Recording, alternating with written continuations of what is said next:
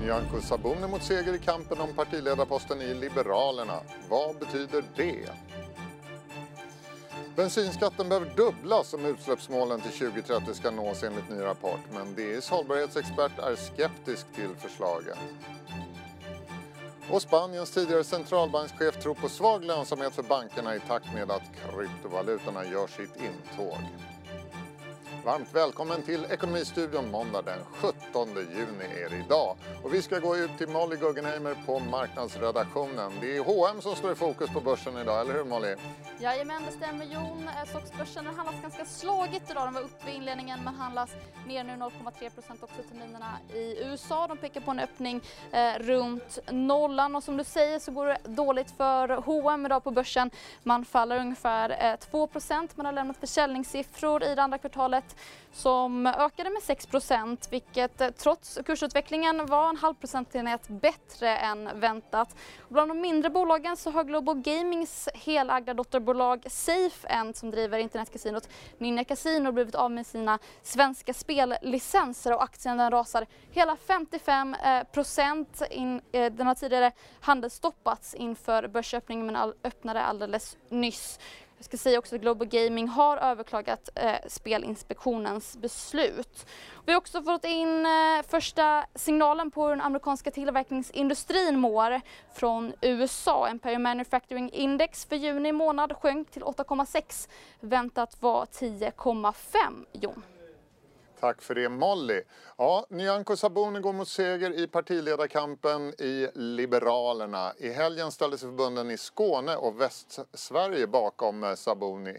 Och nu har vi med Fredrik Öjmar, politikreporter på tidningen, för att prata om det. Vad säger du Fredrik, är den här kampen avgjord nu? Ja, det är ju mer och mer som tyder på det och nu är det ett stort försprång som Nyamko Sabuni har skaffat sig här och rent matematiskt så är det ju faktiskt ointagligt. Om man bara går på hur medlemmarna har röstat och på nomineringarna som har kommit från förbundsstyrelserna. Och hur går den här processen till nu framöver? Vad väntar? Det är en lite komplicerad process det här. Ja, det är många som tycker att den här processen är lite rörig och svår att förstå. Men det som det går till är att först kommer de allra flesta distrikt, länsförbund, de har medlemsomröstningar där medlemmarna får ha en rådgivande provval kallar man det för. Och sen efter det så sker nomineringarna och de flesta förbund har nu haft det här. Det är 2 stycken som kommer ut idag, det är Kronoberg och Örebro och sen avslutas det här imorgon när Stockholm, då, största distriktet, kommer med sin nominering. Och de har för övrigt ingen medlemsomröstning i Stockholms län. Okej, och vad händer sen då? Sen går det här vidare till valberedningen. Då är det de som ska sätta sig ner med allt det här materialet som de har fått in i termer av medlemsomröstningar och nomineringar och utifrån det underlaget ska man då diskutera sig fram till en kandidat som man ska föreslå. Och den kommer då i sin tur föras fram inför landsmötet den 28 juni. Och om det nu blir Sabuni, varför blir det hon? Ja, uppenbarligen så finns det en stor vilja till förändring i det här partiet. Det finns en stor insikt om att partiet mår inte bra. Det är en krisinsikt som tycks vara väldigt stor, framförallt ute i landet. Och jag tror att lite grann har partietablissemanget blivit tagna på sängen här. Man trodde nog att Erik Ullenhag skulle kunna ta hem det här relativt enkelt, men så har det ju inte blivit. Om vi nu ska våga oss på att spekulera lite här och ta ut Sabunis seger lite i förskott. Hur kan man tänka sig att Liberalerna kommer ändras som parti? Hur kommer det skilja sig framöver om Sabuni tar över från Jan Björklund? Det kommer bli en helt annan framtoning. Hon kommer mycket tydligare än Björklund lyfta integrations- och migrationsfrågorna. Hon har varit väldigt tydlig med att hon vill återupprätta det borgerliga samarbetet inför nästa val. Där ser vi en tydlighet. Och sen kommer hon ju för sig då samtidigt sagt att hon kommer att hedra det här januariavtalet som har med regeringen. Men det ska också förhandlas budgetar, det ska förhandlas om migrationspolitiken och där kan man tänka sig att de blir en än tuffare röst. Att det blir en tuffare röst, men kan man till och med tänka sig att de blir så tuffa så att januariavtalet spricker före nästa val? Det beror ju också kanske lite på hur opinionen går, både för det här partiet och för andra partier. Är det så att de tuffar på ungefär som nu så måste de naturligtvis skärpa sina krav allt vart efter. Och då är frågan hur långt kan de gå och hur mycket kan Socialdemokraterna ytterst acceptera där. Men jag tror inte på några snabba förändringar där. Man har varit tydlig med att man måste kunna lita på Liberalerna att avtal ska kunna hållas. Det här med att integrationsfrågorna blir viktigare för Liberalerna framöver. Är det egentligen bra för Liberalerna? Det är väl inte ett parti som har utmärkt sig på det området, eller? De tror nog att det är bra för partiet, de som nu stödjer Nyamko Sabuni. För hon var ju tidigt ute i de här frågorna som integrationsminister och var ju då väldigt kontroversiell och omstridd. Sen tycker då hennes anhängare att hon faktiskt hade rätt i många av de här frågorna när hon ville strama upp integrationspolitiken och öka tryck mot hedersvåld till exempel. Hon har ju varit ute, hon var ute häromveckan i en intervju i Expressen där hon sa bland annat att hon inte tror på ett mångkulturellt samhälle, ett mångkulturellt Sverige. Den var ganska omtalad och uppmärksammad den där intervjun. Men hur har det påverkat det här partiledarvalet tror du? Har det stärkt eller försämrat hennes chanser? Jag tror inte att det har stärkt henne. Jag tror att det har försvagat henne, men uppenbarligen inte så mycket som många bedömde just då. Det fanns ju de som sa när artikeln kom att nu är det i praktiken kört för Sabuni. Men de missbedömde tydligen läget och det är möjligt att det budskapet inte var lika kontroversiellt som många bedömde här i Stockholm ute i partiet, i landet. Tack så mycket Fredrik Öjemar för att du var med och pratade om Liberalerna och deras partiledarval i Ekonomistudion. Vi ska gå vidare. Riksdagens mål är att minska utsläppen från vägtrafiken med 70% fram till år 2030. Men det är orealistiskt enligt en rapport från ESO, expertgruppen för studier i offentlig ekonomi som kom idag. Och tidigare pratade jag med studiens författare Per Hågesson och frågade hur han kommit fram till den slutsatsen. Jag har tittat på vad som kan ske på de återstående 11 åren. Konstaterar att vi bara idag ligger på ungefär minus 15%, så det är väldigt mycket av uppgiften som återstår. Det man kan hoppas mest på det är elektrifiering och gör man allting rätt så skulle ungefär en fjärdedel av det totala trafikarbetet på svenska vägar kunna ske med el år 2030. Därtill kommer lite grann, eller ganska mycket förnybar energi, men det är ändå inte så att man kommer längre än till cirka minus 45% om man gör allting rätt och sätter igång omgående. Och man skulle kunna nå målet om man fördubblade bränslepriserna vid pump om jag förstått det rätt. Ja, det är en ungefärlig beräkning. Sådan har Konjunkturinstitutet tidigare gjort och de kom till ungefär samma slutsats. Men det får ju väldigt stora negativa effekter på mobilitet och det drabbar låginkomsthushåll hårdare än de med bättre ekonomi. Så det är ju ingenting som man bör ge sig in på utan det är vad som i praktiken skulle krävas om man verkligen på den korta återstående tiden vill nå minus 70%. Men elbilar och biobränslen det kommer ju ändå nu på bred front. Hjälper inte det? Jo, det gör det, men man ska komma ihåg att vi förnyar ju fordonsparken successivt. En svensk bil blir i genomsnitt ungefär 17 år gammal innan den tas ur drift. Så att med tanke på att vi har lite drygt 10 år på oss så kan man inte förvänta sig att allt ska hända på den korta tiden. Däremot så kommer elektrifieringen att slå igenom på bred front under 2030-talet så att redan 2035 så kommer det att vara en betydligt större reduktion av utsläppen. Du föreslår ju nu att målet sänks till 45% reducering av utsläppen samt att staten då köper utsläppsrätter för att kompensera för mellanskillnaden. Varför är det en bättre väg att gå? Ja, därför att den är realistisk och kan genomföras. Dessutom så blir den billigare. Och vad skulle den lösningen då kosta för skattebetalarna? Den här kompensationen förutsatt att man köper utsläppsrätterna idag och sen makulerar dem successivt i takt med att åren går så skulle det kosta ungefär 20 miljarder. Men det är alltså förhållandevis lite pengar jämfört med tanken på att verkligen ta och dra åt så hårt som skulle krävas för att nå minus 70%. Men är det inte bättre att de som kör betalar än att alla är med och betalar? Jag skulle väl vilja hävda att i stort sett hela svenska folket är beroende av bilen antingen direkt eller indirekt. Vi köper tjänster och varor som transporteras på lastbilar. Vi åker bil inte i första hand till arbetsplatser. 75% av bilåkandet är av annan karaktär. De allra flesta hushåll har bil. Och vad händer då med bensinpriset vid din lösning tror du? Det behöver gå upp ytterligare en del men inte så väldigt mycket och jag tror att det är någonting som svenska folket kan klara, inte minst med tanke på att ju inkomsterna också förväntas öka under den här perioden. Ja, ESOs expert Per Kågesson var det där. DIs hållbarhetsreporter Jenny Stiernstedt är dock skeptisk till slutsatserna i den här studien. Vi pratades vid för en stund sedan.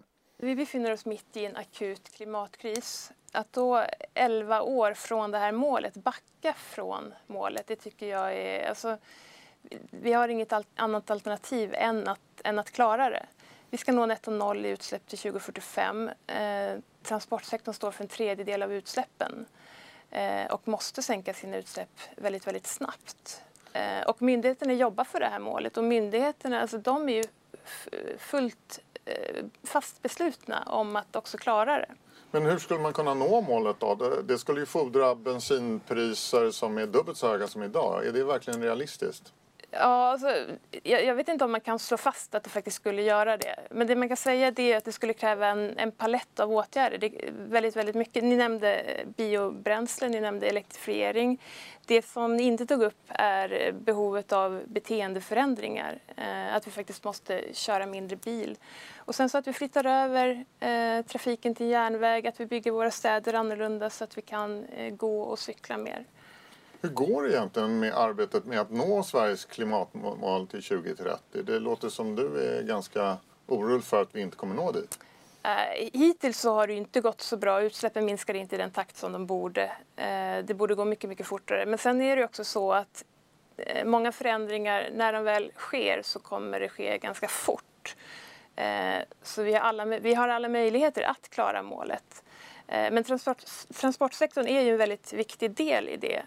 Och då krävs det att vi gör mycket mer med det. Både Kågesson och tidigare rapporter visar ju på att med fattade beslut så kommer vi nå ungefär halvvägs till det här målet om 70% minskning i transportsektorn.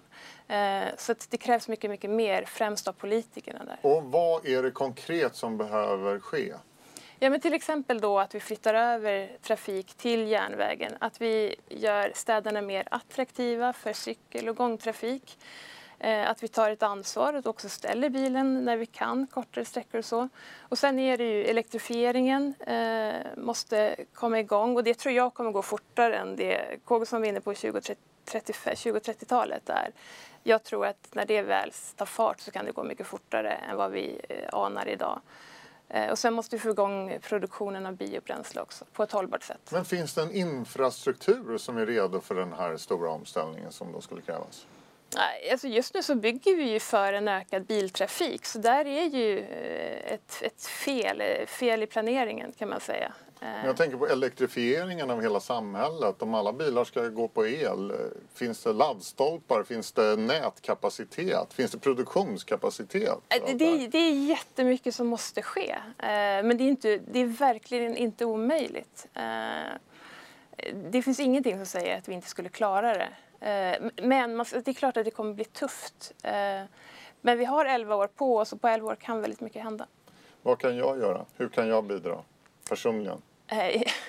Jag skulle säga att du kan bli lite mer medveten i ditt bilkörande kanske. Och det viktigaste kanske ändå är att ställa bilen när du kan ta en promenad eller ta cykeln istället. Det är hållbarhetsreporter Jenny Stiernstedt var det där. Vi byter ämne. I helgen hölls en internationell konferens om digitala valutor i Stockholm som bland annat gästades av Spaniens tidigare centralbankschef Miguel Ordóñez. Jag träffade senior Ordóñez och frågade vilka fördelarna är med en e-valuta som är uppbackad av en centralbank. Alltså typ en sån som Riksbanken planerar, en e-krona. The e-krona project is not a general digital currency issued by the central bank, but it's a very limited project that I value very much. Even if it is a small project, I value very much because the main effect is that you are going to have, instead of the digital cash, the physical cash we have, that is safe and is public, a digital cash that will be safe because it will be produced or created by the central bank. I think that's very good because if not, the ending of the physical cash will be, the substitution will be the private digital cash. That will be unsafe. And that's why I think from the point of view of retaining a safe money, I think is a good idea. Do you think that physical cash will be replaced by e-currency in the future? Well, I don't know. In fact, my position is we should not prohibit digital cash. Why? We don't need that, and many people, probably with poor people and so on, could be used that. I see more the solution as e-krona as a other possibility to not using physical cash, and I think it's good, but I am not in favor of ending with the physical cash. If people do not use, well, okay, but I don't think the state should prohibit use of physical cash. Do you see any drawbacks with e-currency? Well, in this case there are no drawbacks because it's a very small and limited experiment. If we were talking about all the substitution of private money in private banks and digital currency used by central banks, there are problems, not problems because it's a better situation. You will have saved money, you don't have banking crisis, you have many benefits, you solve many problems. But there is one problem if you do the transition badly. I mean, if you are not cautious doing a transition that allows the bank to lose the protection of the state and learn how to serve people without the protection of the state and just as any other company without the protection. If you do that very quickly and so on, that would be bad for the bank shareholders, for the people working in the banks, but also for people using the services of the bank, because you need to give time that one thing that has been protected is going to be served by the discipline of the market and so on and so on. That is the transition is the key. What will be the effects on commercial banks of a system with a lot of e-currency? Well, the effect is that they have to work, I insist, without the protection of the state. Now they have a lot of protections. They have the deposits guaranteed by the state. They need liquidity, the state provides liquidity. They are not subject to general bankruptcy law. They have a special resolution. If they are going to be bankrupt, they have injections of capital from the taxpayers. The antitrust and competition laws are not applied. You could concentrate without any problem. If they lose all this protection that no other entity of the real sector or the financial sector, I mean, the hedge fund do not have this, or the mutual fund do not have this protection. The effect is important because you have to learn how to work as mutual funds, entity, companies, people that produce food, and so on and so on. And banks now cannot do that without protection. Then really is an important effect, and that's why the transition is so important. If we lift ourselves above the e-currency discussion and talk about the whole financial system and the whole banking system, what makes you sleep bad at night when you look at the system today? Well, today especially is I am worried about the situation of banks because it is important in the system we have now that banks are profitable, have good profiters. Because if banks have losses, you have banking crisis. In other sector, if you have losses, you close your factory and so on, and it doesn't have anything to the rest. But the closing and ending with a bank is, and if the bank is not just big, even medium, is terrible. Then my worry is that I don't see a situation of profits of bank as good as in the past.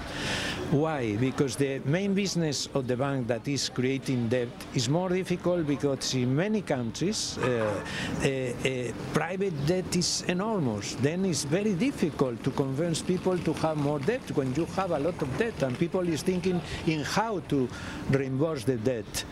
And also the competition, because even if banks are protected, now there are new technologies, especially in payment services, that are providing very good products products that people like, and then all this business of the banks they are going to lose in favor of other competitors, and that diminish the profits. Then I think that the general trend of profits, I am not optimistic, and that's very important for this. I am not so much worried, because I think that if they are going to lose profits, supervisors and central bankers will do whatever is necessary to protect the banks, because even if the crisis has been 10 years old, I think in the supervisor and the central bankers are very conscious that this system needs that the state protects the banks. And I think that at least in the short term, I don't see any important crisis. Spaniens tidigare centralbankschef Miguel Ordóñez var det där, som alltså tycker att det är en bra idé med e-valutor som är uppbackade av en centralbank. Han ser inga större problem med det, annat än de risker för bank- och finanskriser som alltid finns i det finansiella systemet. Han ser också en avtagande lönsamhet för kommersiella banker framöver på grund av en ökad konkurrens om betalningar, men också om inlåningen när spararna så småningom kan förvara sina pengar som e-valuta. Då har vi kommit fram till sista raden, och där står det 34% idag. Så stor andel av beställningarna på 5G-system har Ericsson fått från Kinas största telekomoperatör Kina Mobile. Huawei har tagit 54% av kontrakten, medan Nokia har tagit det resterande 12%. Ja, Ekonomistudion måndag den 17 juni är slut. Ses Closing Bell klockan 15:20. Vi är tillbaka med ett nytt avsnitt av Ekonomistudion imorgon klockan 14:30. Missa inte det heller. Ha nu en riktigt trevlig eftermiddag kväll. Hej då!